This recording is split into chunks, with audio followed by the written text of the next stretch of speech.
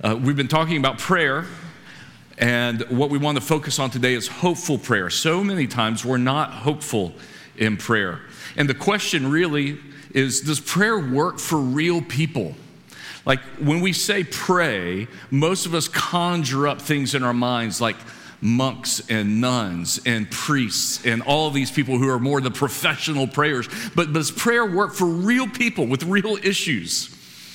And maybe you feel like your prayer just kind of hits the ceiling. Maybe you feel like your prayer is just a message in the bottle. Maybe you think the whole thing is ridiculous.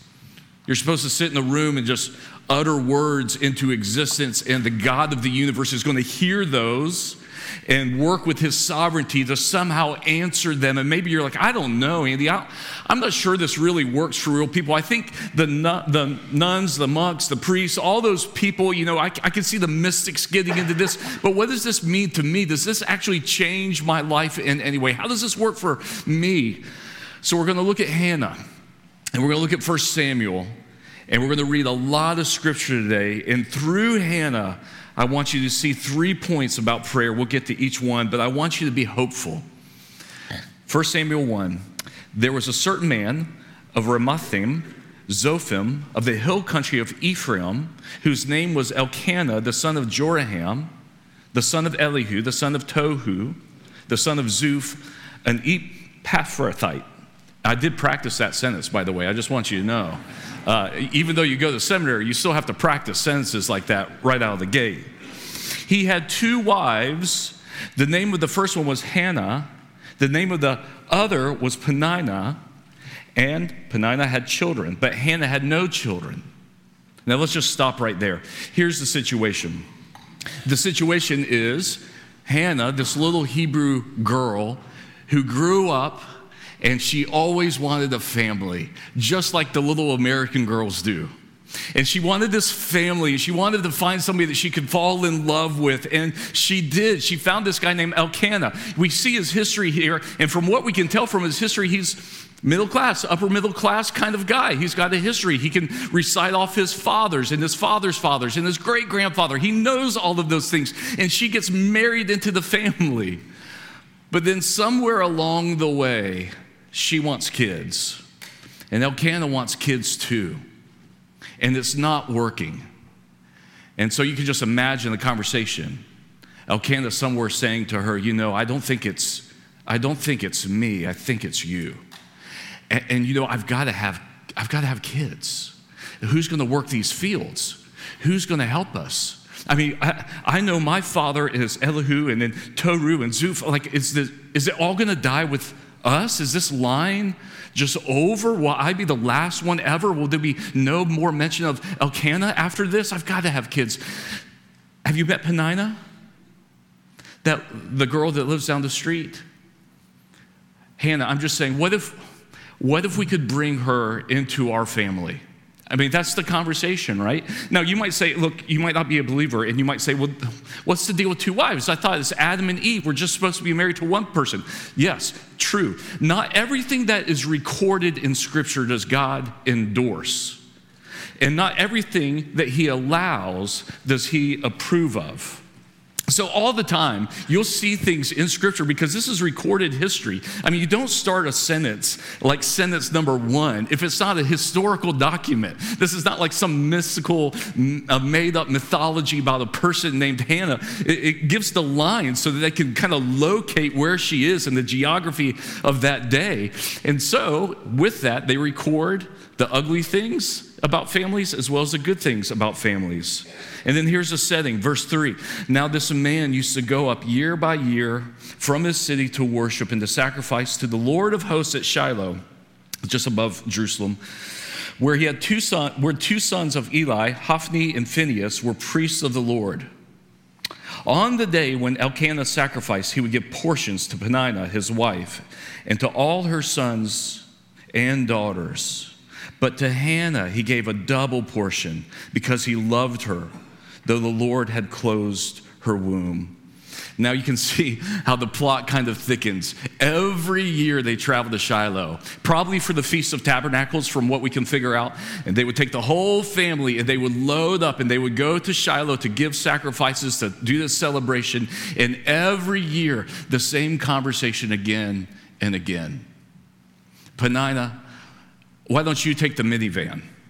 Hannah, do you mind driving separate? Can you just do the chase car behind us? Peninnah has all these kids. And she's got sons and daughters, and they get there. Hey, we're going to need the block of rooms for Peninnah. Hannah, I'm sorry. You could just see it over and over again. That's the family dynamic. There are real people. And Hannah wanting kids, and Hannah wanting Elkanah to love her.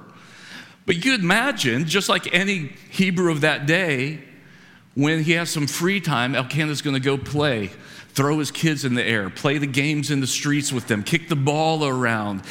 All the attention goes to Peninnah. All the attention goes to those kids. So Elkanah tries to make up for it. They get to the point where they sacrifice. And when there's a sacrifice, if that bothers your sensitivities, I understand. But they used every part of the animal. This wasn't just we're going to sacrifice this bull and then just be done with it and throw the carcass in the street. They used everything. And so they used the meat, and they would take this meat and they would distribute it. And Elkanah tried to make it up to Hannah by saying, look, I'll give you more. That just feels like salt in the wound, doesn't it? You don't have kids, but I'll give you 2 Whoppers instead of 1. You don't have any other children, but you can have a little bit more meat. And the whole thing, the sympathy, the well-meaning intention is so difficult. So we get to verse 6. And her rival used to provoke her grievously to irritate her because the Lord closed her womb. So it went on year by year. As often as she went to the house of the Lord, she used to provoke her. Therefore, Hannah wept and would not eat. The double portion just went silent. And again, these are real people, so you have to think about what it would have been like for her to be provoked. Situations like, Hannah, I know you got a double portion, but that's good. I've got so many kids, I'll eat their leftovers. Hannah, I know that you're here all alone every year. But, Elkanah loves me more because I've got all of these kids. You're going to be completely forgotten, Hannah. See, Elkanah, from what we can tell, really loved Hannah. But Peninnah was the one that gave him all of these kids. And now Hannah, everything's messed up. And her womb is closed and she can't do anything with it. And she's just suffering here in silence time after time after time. And she wept and she wouldn't eat. Verse 8, and Elkanah, her husband, said to her, Hannah, why do you weep? And why do you not eat? And why is your heart sad? Am I not more to you than 10 sons? See, Elkanah was probably a pretty good husband. He was like, am I not enough for you?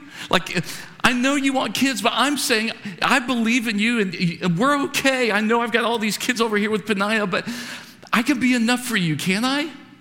No. There's way more going on here. Here's the first point. Prayer helps us to deal with what's missing in life. Prayer helps us to deal with what's missing in life. Because we get to verse 9 and 10. After they had eaten and drunk in Shiloh, Hannah rose. Now Eli the priest was sitting on the seat beside the doorpost of the temple of the Lord. She was deeply distressed and prayed to the Lord and wept bitterly. Let me ask 4 questions at this point to kind of drive this first point home, that prayer helps us deal with what's missing in life. Number 1, when are you reminded of your pain? Maybe it's you drive by a restaurant that you had a bad evening at. Maybe it's going back to your parents' house for Thanksgiving. Maybe it's visiting that city. Maybe it's going to the graveyard to visit the lost one that you love so much. When are you reminded of your pain? Because we're all going to be reminded of it. For Hannah, it was every year. Springtime starts to come around. Late summers when we probably think this happened. And she would have known that we're going to go to Shiloh. Year by year, it's going to be the same thing. More meat for you, but no kids. Peninnah, less meat, but all the kids. Year by year, I'm going to be reminded of my pain. When are you reminded of your pain? Here's that That's the first question. Here's the second one. What do you feel is missing in your life? Now, you've got to do the work here. But what do you feel like is missing? What do you feel like if I had this, or I'm not fully me without this thing that I feel like's missing? See, what children would have given Hannah is a place in society. It would have given her a reputation. People wouldn't have judged her. They wouldn't have looked at her oddly. And she felt like she was missing it. In other words, here's the third question. Where do you feel like you're not enough? That you're not measuring up?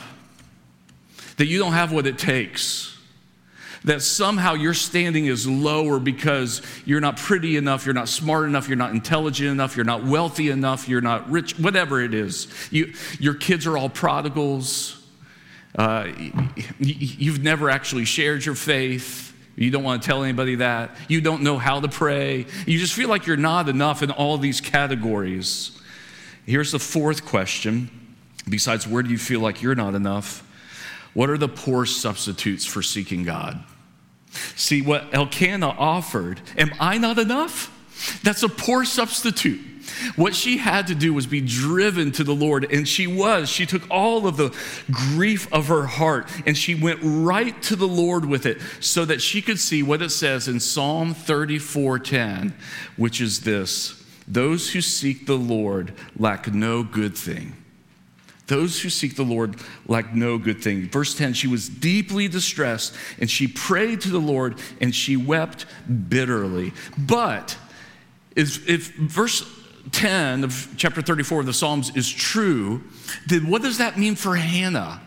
What does it mean for us to pray over and over and over again and not get the good thing? After all, we're called to be fruitful and multiply. So kids are a good thing, right? So why did she have kids if she lacks no good thing?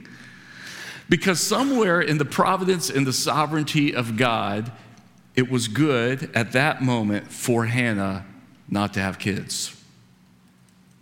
And in the sovereignty and providence of God, if there's something that you lack, it is for your good, even though that thing you lack might be good. And you might say, well, Andy, I doubt that whole scenario. I don't understand the sovereignty of God. How could something be good and I not have it if it says I lack no good thing? Well, Adam and Eve doubted the same thing.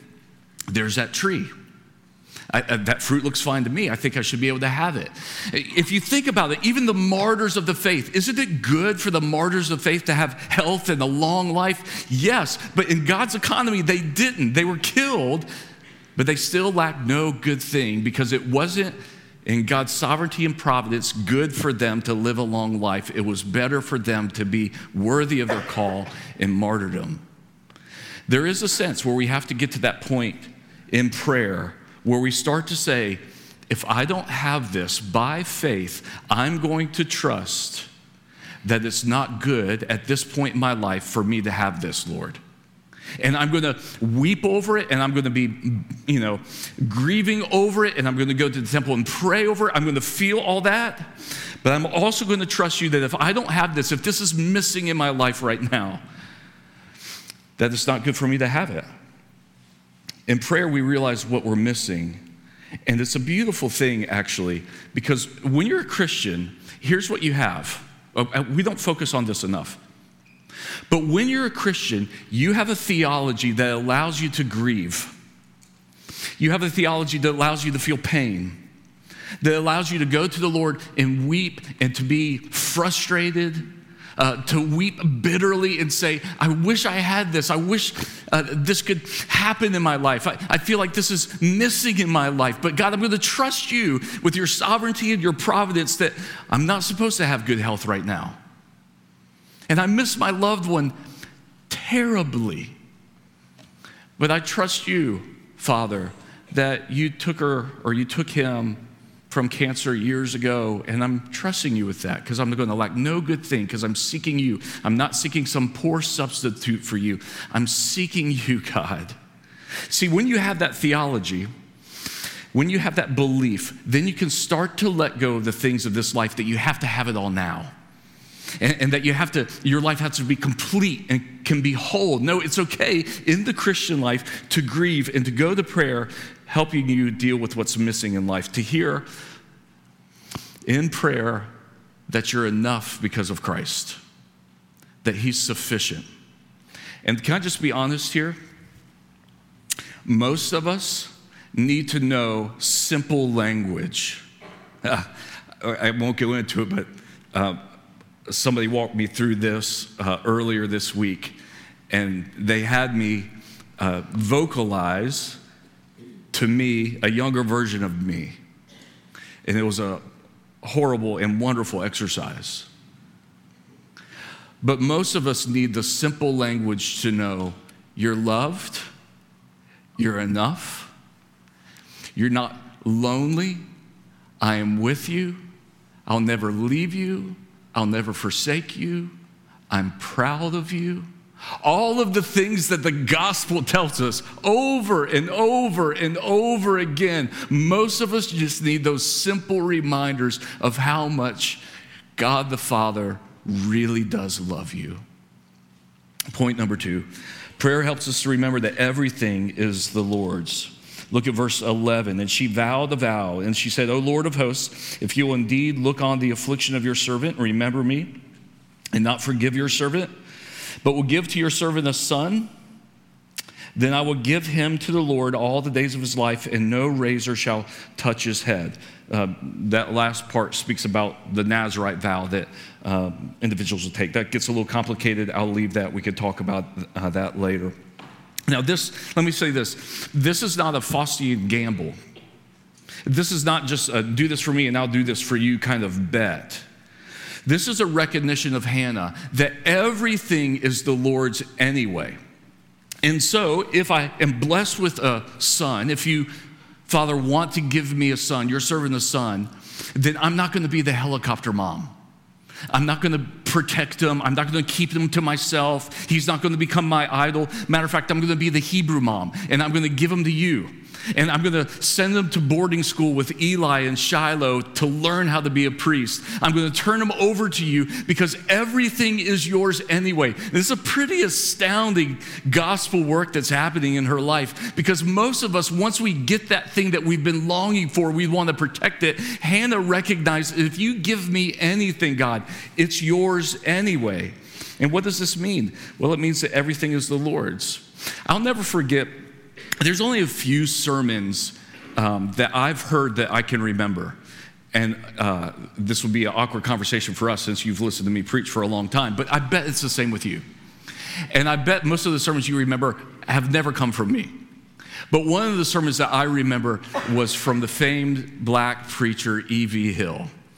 Kind of not in our stream theologically or almost any other way, but he preached his wife's funeral.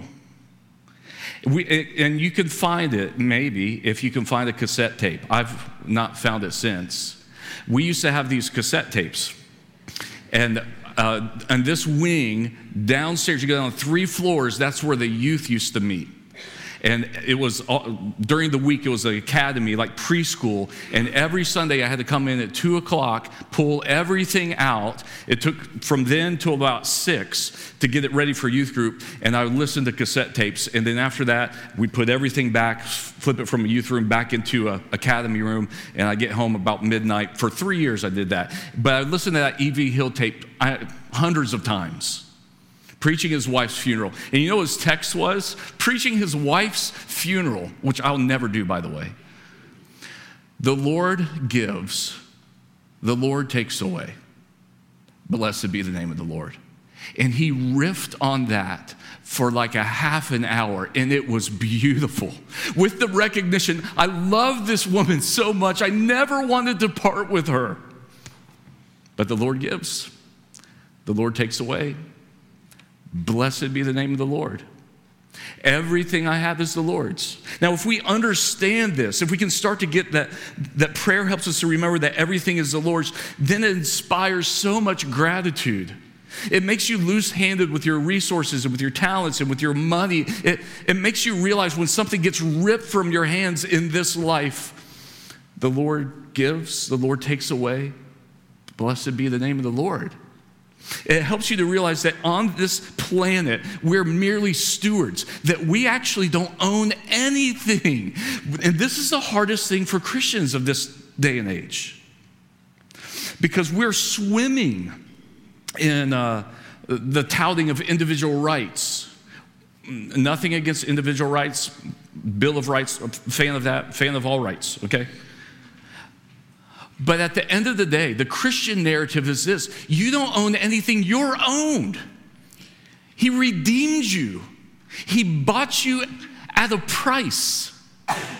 And so now my kids are the Lord. My health is the Lord's. My family is the Lord's. My marriage, whether it's good or bad, is the Lord's. My wealth is the Lord. I'm merely a steward. That's why Jesus says in Luke chapter 12, I want to find the faithful manager, the faithful steward.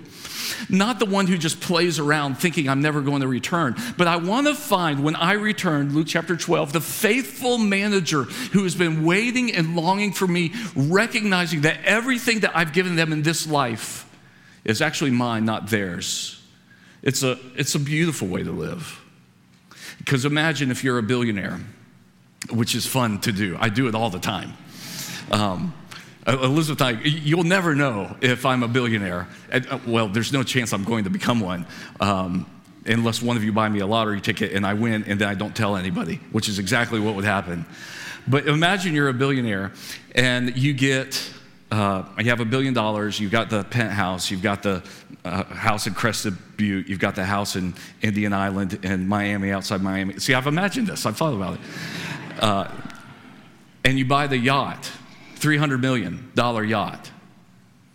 And it's a little bit more of your net worth than you're comfortable with. I mean, it's almost a third of your net worth, but you can afford it because you're a billionaire. And so, you go on the yacht and you invite some friends and they're just tearing it up.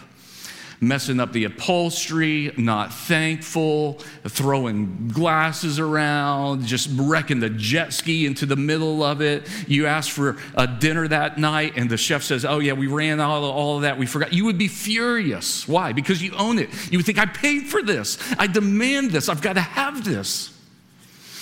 But it's always better to have a friend that has a boat than that you own the boat yourself. You know that, right? So imagine you're not a billionaire. Most of us can do that. But you have a friend, your best friend is a billionaire. And he says, I've got to do some stuff in San Francisco this year. We're closing a big deal. Do you want to take the boat for a month in the summer? All expenses paid. You would be the best steward of it. And you would be so grateful at each turn. Even though you don't own it, you're just stewarding it.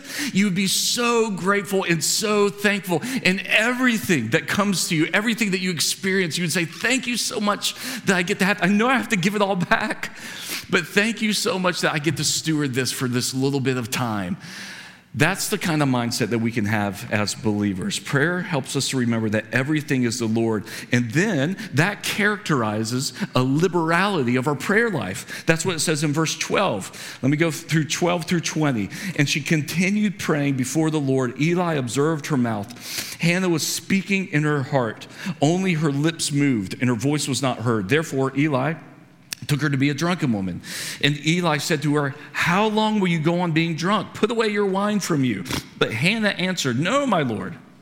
I am a woman troubled in spirit. I have drunk neither wine nor strong drink, but I have been pouring out my soul before the Lord. Do not regard your servant as a worthless woman, for all along I've been speaking out of my great anxiety and vexation. Then Eli answered, go in peace, and the God of Israel grant you your petition that you have made to him. And she said, let your servant find favor in your eyes. And the woman went her way and ate, and her face was no longer sad. They rose early in the morning, worshiped before the Lord. They went back to their house at Ramah. Elkanah knew Hannah his wife, and the Lord remembered her. And in due time, Hannah conceived and bore a son, and she called his name Samuel, for she said, I've asked for him from the Lord. One of the things that kind of characterizes Hannah's prayer is this liberality, this freedom, just to go to the Lord. To be speaking, from her heart, but moving her lips. Everybody thought she was just kind of off-kilter, drunk. What is she doing? Was she just pouring out her heart day by day by day? And why could you do that? because God knows what you need anyway. Bonhoeffer said it this way: we are privileged. I'm going to read this slowly so we get it. Sometimes these quotes, I read them and you're like, great quote, can't remember it. We are privileged to know that he knows our needs before we ask him. This starts to answer the question, why pray if God already knows? Why even do this whole exercise? If God already knows what I need, he already hears me, why do it? This is what gives Christian prayer its boundless confidence and joyous certainty. It matters little what form of prayer we adopt or how many words we use. What matters is the faith which lays hold on God and touches the heart of the Father who knew us long before we came to him. Genuine prayer is never good works, an exercise, or a pious attitude, but is always the prayer of a child to a father. Hence, it is never given to self-display, whether before God, ourselves, or other people. If God were ignorant of our needs, we should have to think out beforehand how we should tell him about it. In other words, if God didn't know our needs, we would have to work on the elevator speech, the 30 seconds you get before the client. I've got to make sure I do this exactly right so God hears me. No, because of that, you don't have to worry about having it all kind of nice and tightly wrapped. How we should tell him about them and what we should tell them and whether or not we should tell them or not. Thus, faith, which is the mainspring of Christian prayer, excludes all reflections and premeditation. The last point, and let me make this quickly, prayer allows us to live triumphantly. Prayer allows us to deal with what's missing in life. Prayer helps us to remember that everything is the Lord's, and prayer allows us to live triumphantly. If you look at Hannah's prayer, this is the only recorded prayer. It's in chapter 2, and it's after she's already had the child Samuel. Let me read it, 2:1-10. My heart exalts in the Lord. My horn is exalted in the Lord. My mouth derides my enemies because I rejoice in your salvation. Who's her enemy? Peninnah. We know that it's named. She's named. There is none holy like the Lord, for there is none besides you. There is no rock like our Lord. Talk no more very proudly. Let not arrogance come from your mouth. Who's she speaking of? Peninnah. And she's dealing with her enemy, even in prayers. That's the way she's dealing with it. She's bringing that before the Lord. The bows of the mighty are broken, but the feeble bind on strength. Those who are full have hired themselves out for bread, but those who are hungry have ceased to hunger. The barren has borne 7, but she has many children forlorn. The Lord kills and brings life. He brings down Sheol and rises up. The Lord makes poor and makes rich. He brings low and he exalts. Oh, you see the theme again? Everything is the Lord's. The Lord can bring up, he can tear down, he can make rich, he can make poor. He raises up the poor from the dust. He lifts up the needy from the ash heap to make them sit with princes and inherit a seat of honor. From the pillars of the earth are the Lord's, and on them he set the world. He will guard the feet of the faithful ones, but the wicked shall be cut off in darkness, for not by night shall a man prevail. The adversaries of the Lord shall be broken in pieces. Against them he will thunder in heaven. The Lord will judge the ends of the earth. He will give strength to his king, and he will exalt the horn of the exalted. So I almost did a whole sermon just on that, but you can't do both, right? And I need to give you the setting. So much there of what Hannah has learned, of who she is before the Lord, of letting not her barrenness define her, but letting the Lord define her. That's why my good friend Rankin Wilburn, several years ago, 2018, I think it was published an award-winning book. He writes in it, against the prevailing mindset of our day, you are what you make of yourself. That's the prevailing mindset. Union with Christ tells you that you can discover your real self only in relation to the one who made you. See, what we constantly think is, I've got to go replace what's missing. I know I'm not enough. I've got to become enough.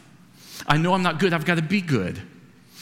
And what Rankin says is union with Christ is what defines you. That's what helps you understand and settle down your heart.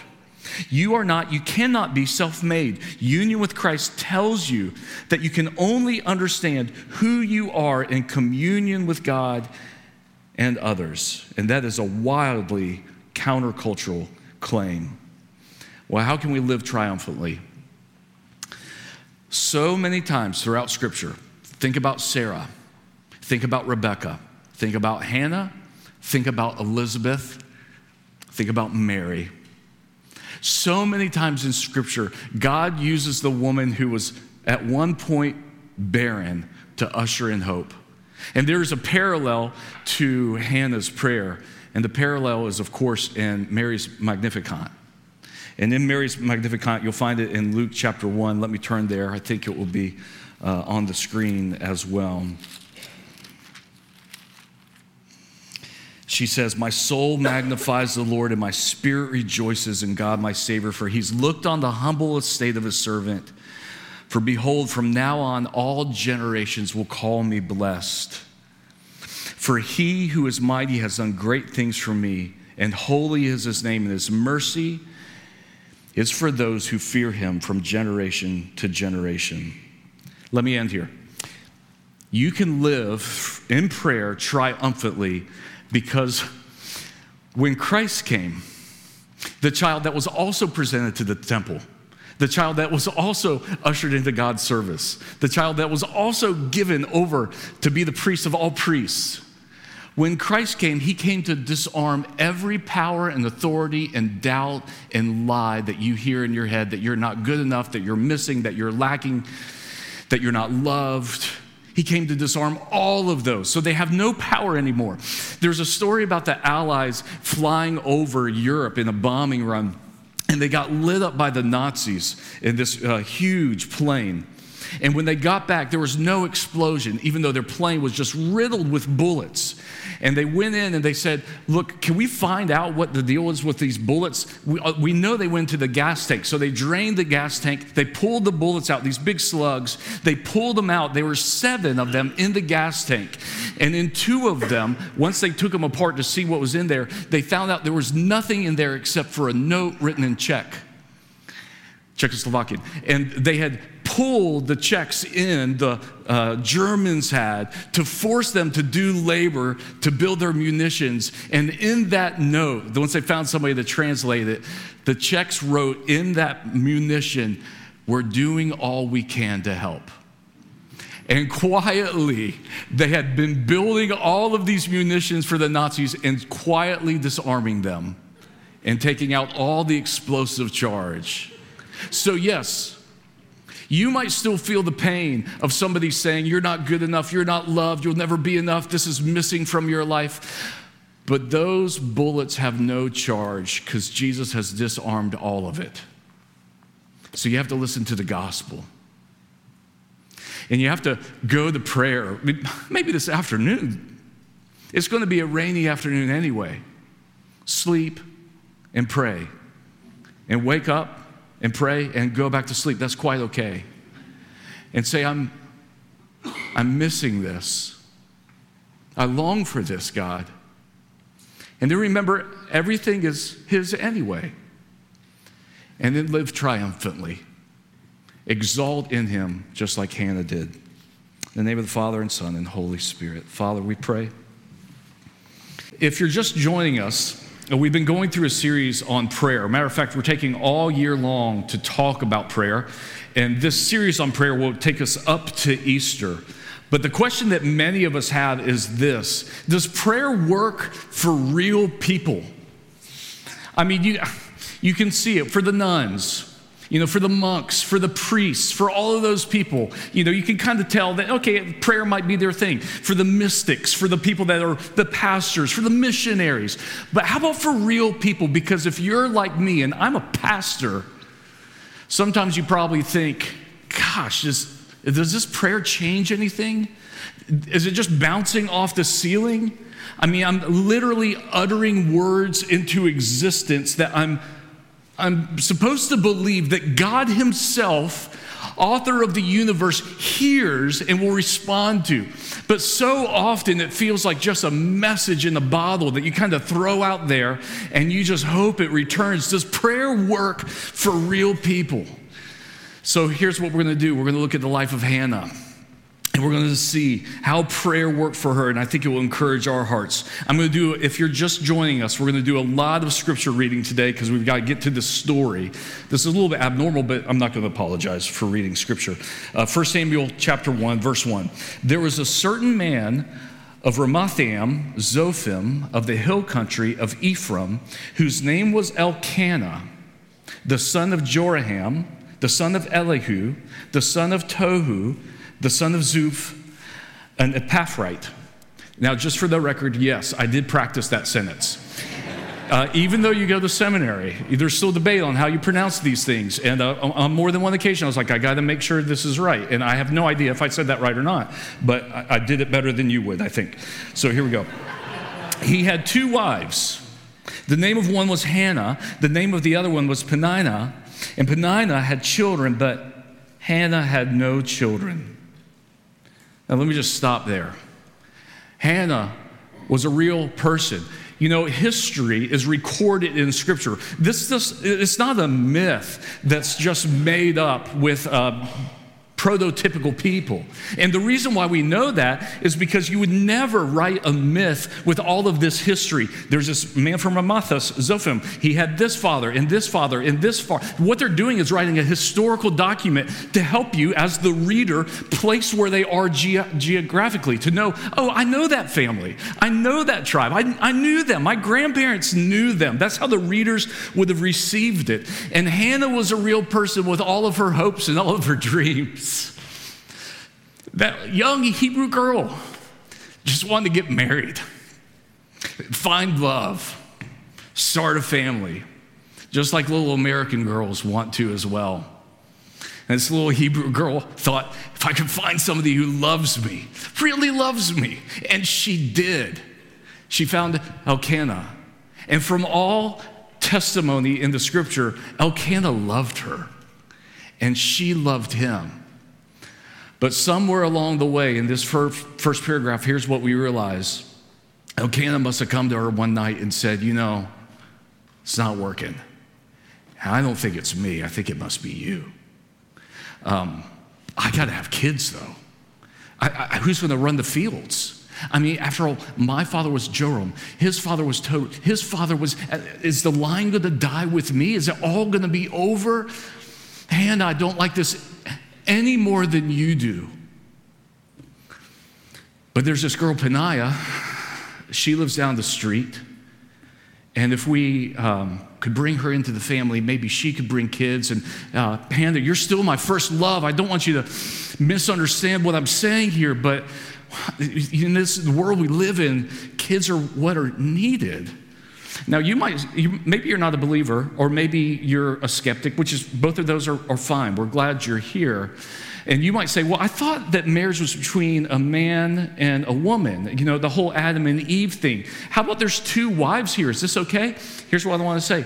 Not everything that is recorded in Scripture is endorsed. You should know that. Because these are historical documents. And here's the second thing. Not everything that God allows does he approve of. And so sometimes we'll see things in Scripture and we'll start to get, it'll trip us up and we'll think Scripture is being hypocritical. Not at all. It's just recording what happened. They weren't willing to wait on the Lord, and now they have this dilemma. Peninnah is in the family. Verse 3, now this man used to go up year by year from his city to worship and to sacrifice to the Lord of hosts at Shiloh, where the 2 sons of Eli, Hophni and Phinehas, were priests of the Lord. On the day when Elkanah sacrificed, he would give portions to Peninnah, his wife, and to all of her sons and daughters. But to Hannah he gave the double portion because he loved her, though the Lord had closed her womb. So here's the setting again, because these are real people with real situations, real emotions, real psychology, real dilemmas. Every year they would go to Shiloh to celebrate, which was probably, from what we can tell, the Feast of Tabernacles. And they would travel to Shiloh and they would bring sacrifices with them. And they would take the whole group of people. And you can just imagine the conversations, can't you? Hey, Peninnah, you take the minivan with all the kids in it. Hannah, you can drive the car behind because with all the supplies. And they get to, the Hilton of Shiloh, and they say, hey, we're going to need 4 rooms for Peninnah. Hannah, just 1 for you. And the situation, the Hebrew dad loving those kids, and he loved Hannah too. But those kids were playing around, and he would play with Peninnah's kids, and Peninnah would constantly be like, hey, Elkanah, I'm going to need a little bit more help over here. We just got done feeding. We're going to have to put them down for naps. And Elkanah saying, Hannah, I really wish we could finish this conversation, but I got to go help out with Peninnah. That's the situation that they're in. And then we see verse 6. And her rival used to provoke her grievously to irritate her, because the Lord had closed her womb. So it went on year by year. And as often as she went to the house of the Lord, she used to provoke her. Therefore, Hannah wept and would not eat. So here, after the sacrifice, they would give, Elkanah thought, if I give a double portion to Hannah, maybe that will help with her grief. But it was a way to kind of show that he really loved her. And yet here's Peninnah constantly provoking her, constantly bullying her. You can just imagine something like this. Hannah, I'm sure it's great that you've got a double portion. You know what I have? Kids. You don't. I mean, to provoke somebody is harsh. Hannah, I know that you got a double portion from the sacrifice, and that's awesome. I'll eat the leftovers of my kids. I've got so many of them, they can't possibly eat everything on their plate.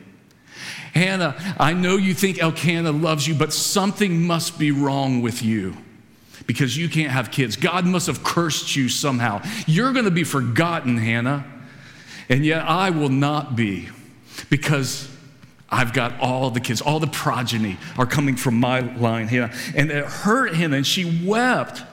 She couldn't even eat. These are painful things. So here's the first point. Prayer helps us to deal with what we're missing in life. Look at verse 9 and 10. After they had eaten and drunk in Shiloh, Hannah rose. Now Eli the priest was sitting on the seat beside the doorpost of the temple of the Lord. She was deeply distressed, and she prayed to the Lord, and she wept bitterly. Prayer helps us to deal with what we're missing in life. Let me ask you at this point 4 quick questions. What reminds you of your pain? For Hannah, it would have been, we think this would have been most likely late summer. So at the end of spring, she would have been reminded, here's the time we start getting ready to go to Shiloh. Year by year, same thing, double portion, same thing. I get made fun of, same thing, I get provoked. But what reminds you of your pain? Is it that anniversary of when you said goodbye to a loved one? Is it driving by that restaurant where you had a fight with your spouse at? Is it going to the graveyard one more time? Is it driving by that school where you got bullied? Is it driving by that soccer field where you got cut? What reminds you of your pain? Here's the second question. What do you feel like is missing in your life? See, Hannah, she never felt like she was complete. She never felt like she had it all. She didn't have the one thing that made somebody reputable in that day, that made somebody worthy. And so what is it for you? What is it that you feel like in your life is missing? Maybe it's riches, maybe it's reputation, maybe it's a good marriage, maybe it's a marriage at all, maybe it's a best friend, maybe it's a job that you feel like is worth going to. What do you feel like is missing?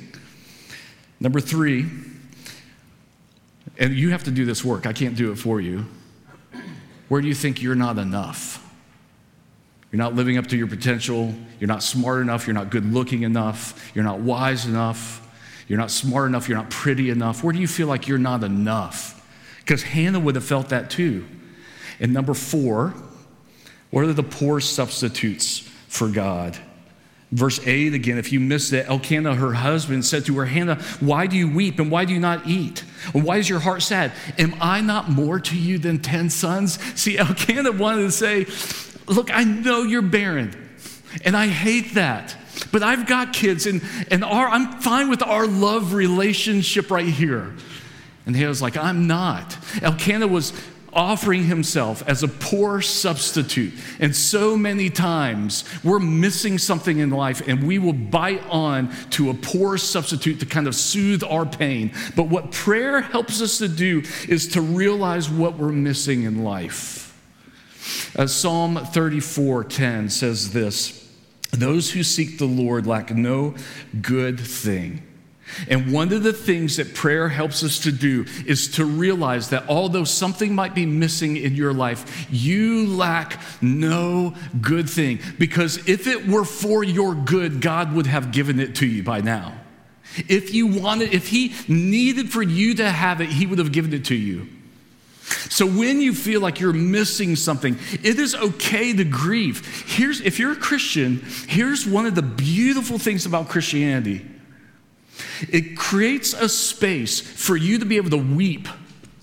It creates a space for you to be able to say something's missing, something's not right. It creates this space for you to be able to grieve and feel the pain and feel the suffering because we live in a fallen world. If you don't have that theology, then you'll think you have to have it all now, and you'll look for ways to get it, and you'll constantly feel like you're missing something. But what Scripture says is okay to feel like you're missing something because we are.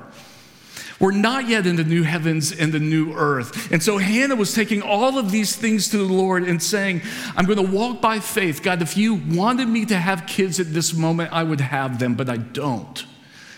So I'm going to trust you. God, if you wanted me to have that job, you would have given it to me, but I don't.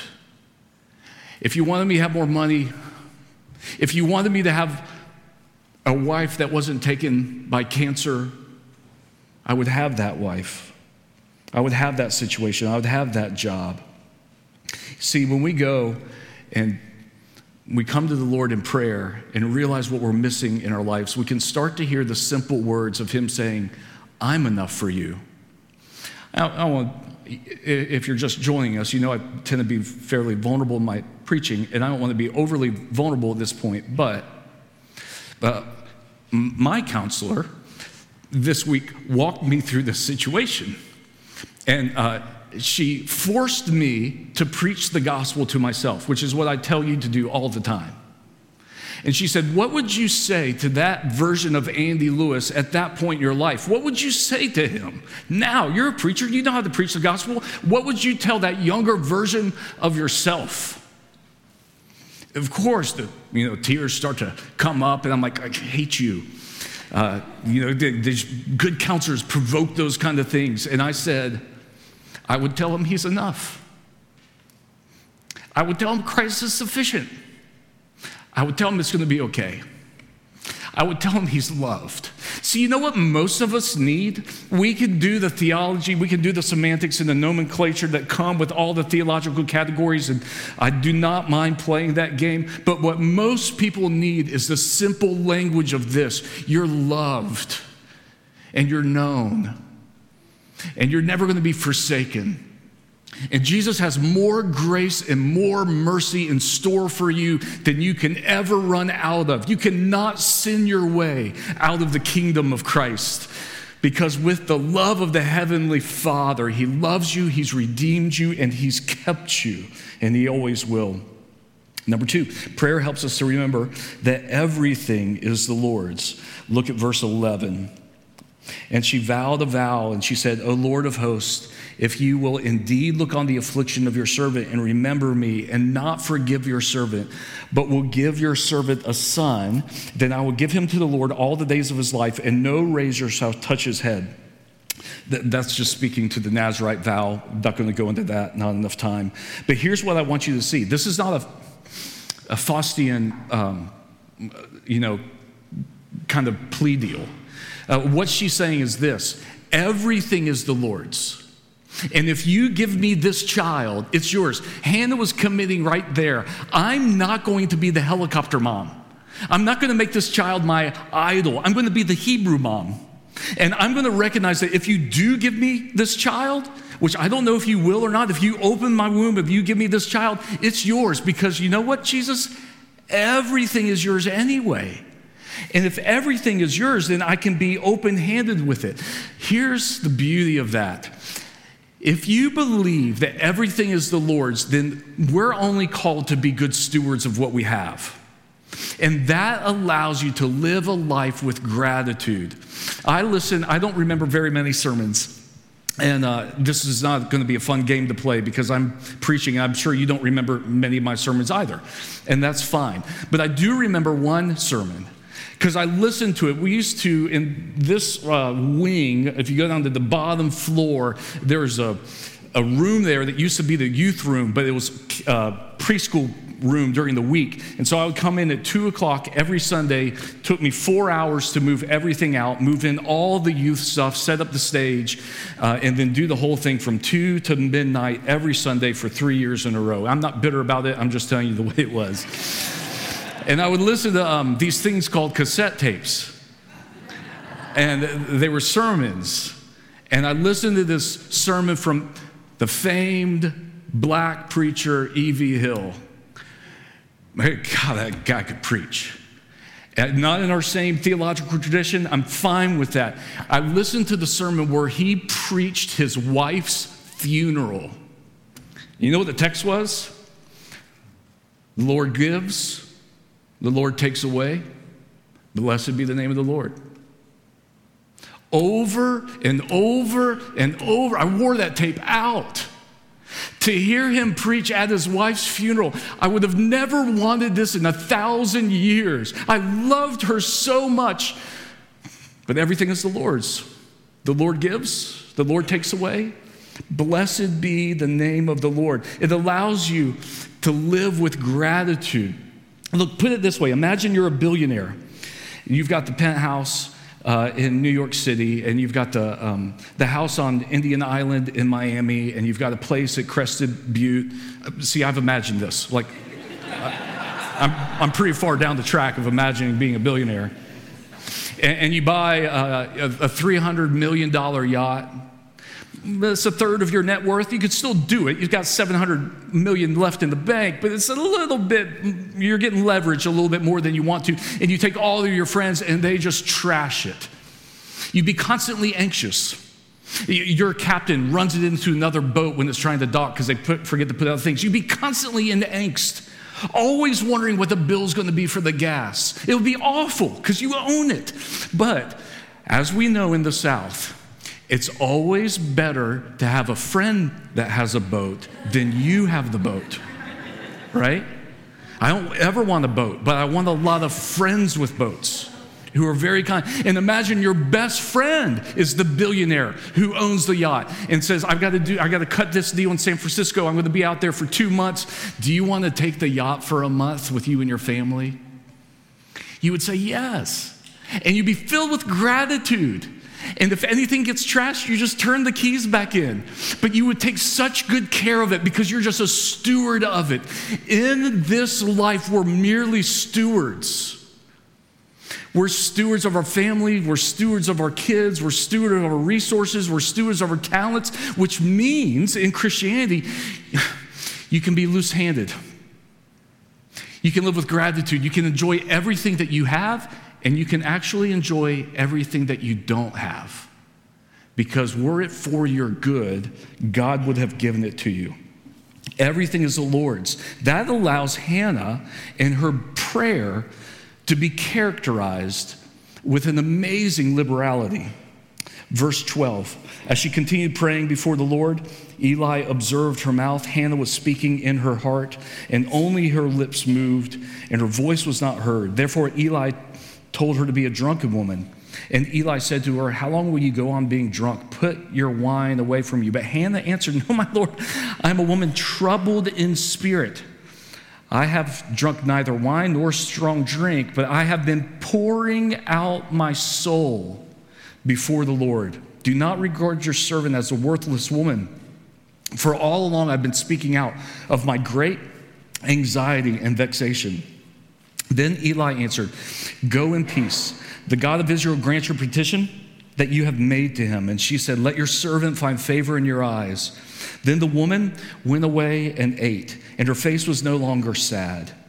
They rose early in the morning. They worshiped before the Lord. They went back to their house at Ramah. Elkanah knew Hannah, his wife. The Lord remembered her, and in due time, Hannah conceived and bore a son. She named him Samuel, for she said, "I have asked for him from the Lord." The thing that characterizes Hannah's prayer life is her willingness to be messy in prayer, her freedom. That when she's dealing with this grief and with this pain, her first response is not to try to solve it herself, but to go pour out her heart to the Lord. To trust him for what she has, to trust him for what she doesn't have, and to remember that everything is the Lord's anyway. In other words, it reminds us like Bonhoeffer, and here's one of the answers to one of the questions that I know you have. If God already knows everything, why should I pray? Here's why. Because it's a joyous thing if you don't have to get the elevator speech going. If God already knows, you're free to be messy and process with him. This is what Bonhoeffer says. I'll read this slow. A lot of times I read these quotes too quick, and y'all say, "That was a great quote. Can you email it to me?" So I'm going to prevent that. "We are privileged to know that he knows our needs before we ask him." It's a privilege. This is what gives Christian prayer its boundless confidence and its joyous certainty. It matters little what form of prayer we adopt or how many words we use. What matters is a faith which lays hold on God and touches the heart of the Father who knew us long before we came to him. Genuine prayer is never good works, an exercise or a pious attitude, but it's always a prayer of a child to a father. Hence, it's never given to self-display, whether before God, ourselves, or other people. If God were ignorant of our needs, we should have to think out beforehand how we should tell him about them. See, if God didn't know what we needed and what our prayers were, we would have to form an argument. We would have to say like we do before clients, "I've got 30 seconds with you. Let me make sure I get this right, and let me get that sales pitch in there, make sure I have the spacing out perfectly to sell this deal." But if God already does know, we don't have to live with that anxiety with what we should tell him and whether or not we should tell him or not. Thus, faith, which is the mainspring of Christian prayer, excludes all reflection and premeditation. It allows you simply to go to God, to process what you're missing, and also to pray that prayer of relinquishment. Everything, God, is yours anyway. Very quickly, I'm not even going to read this text, I don't think, but prayer allows us to live triumphantly. The only recorded prayer of Hannah, we see her lips moving. We don't know what she's praying. We know she's made a vow. But then in 1 Samuel 2, and I'm not going to read through it because we don't quite have the time, but in chapter 2, we see her prayer. And it's a triumphant prayer. After she already has the child, that God is going to be exalted, that her enemies, meaning Peninnah, will be judged.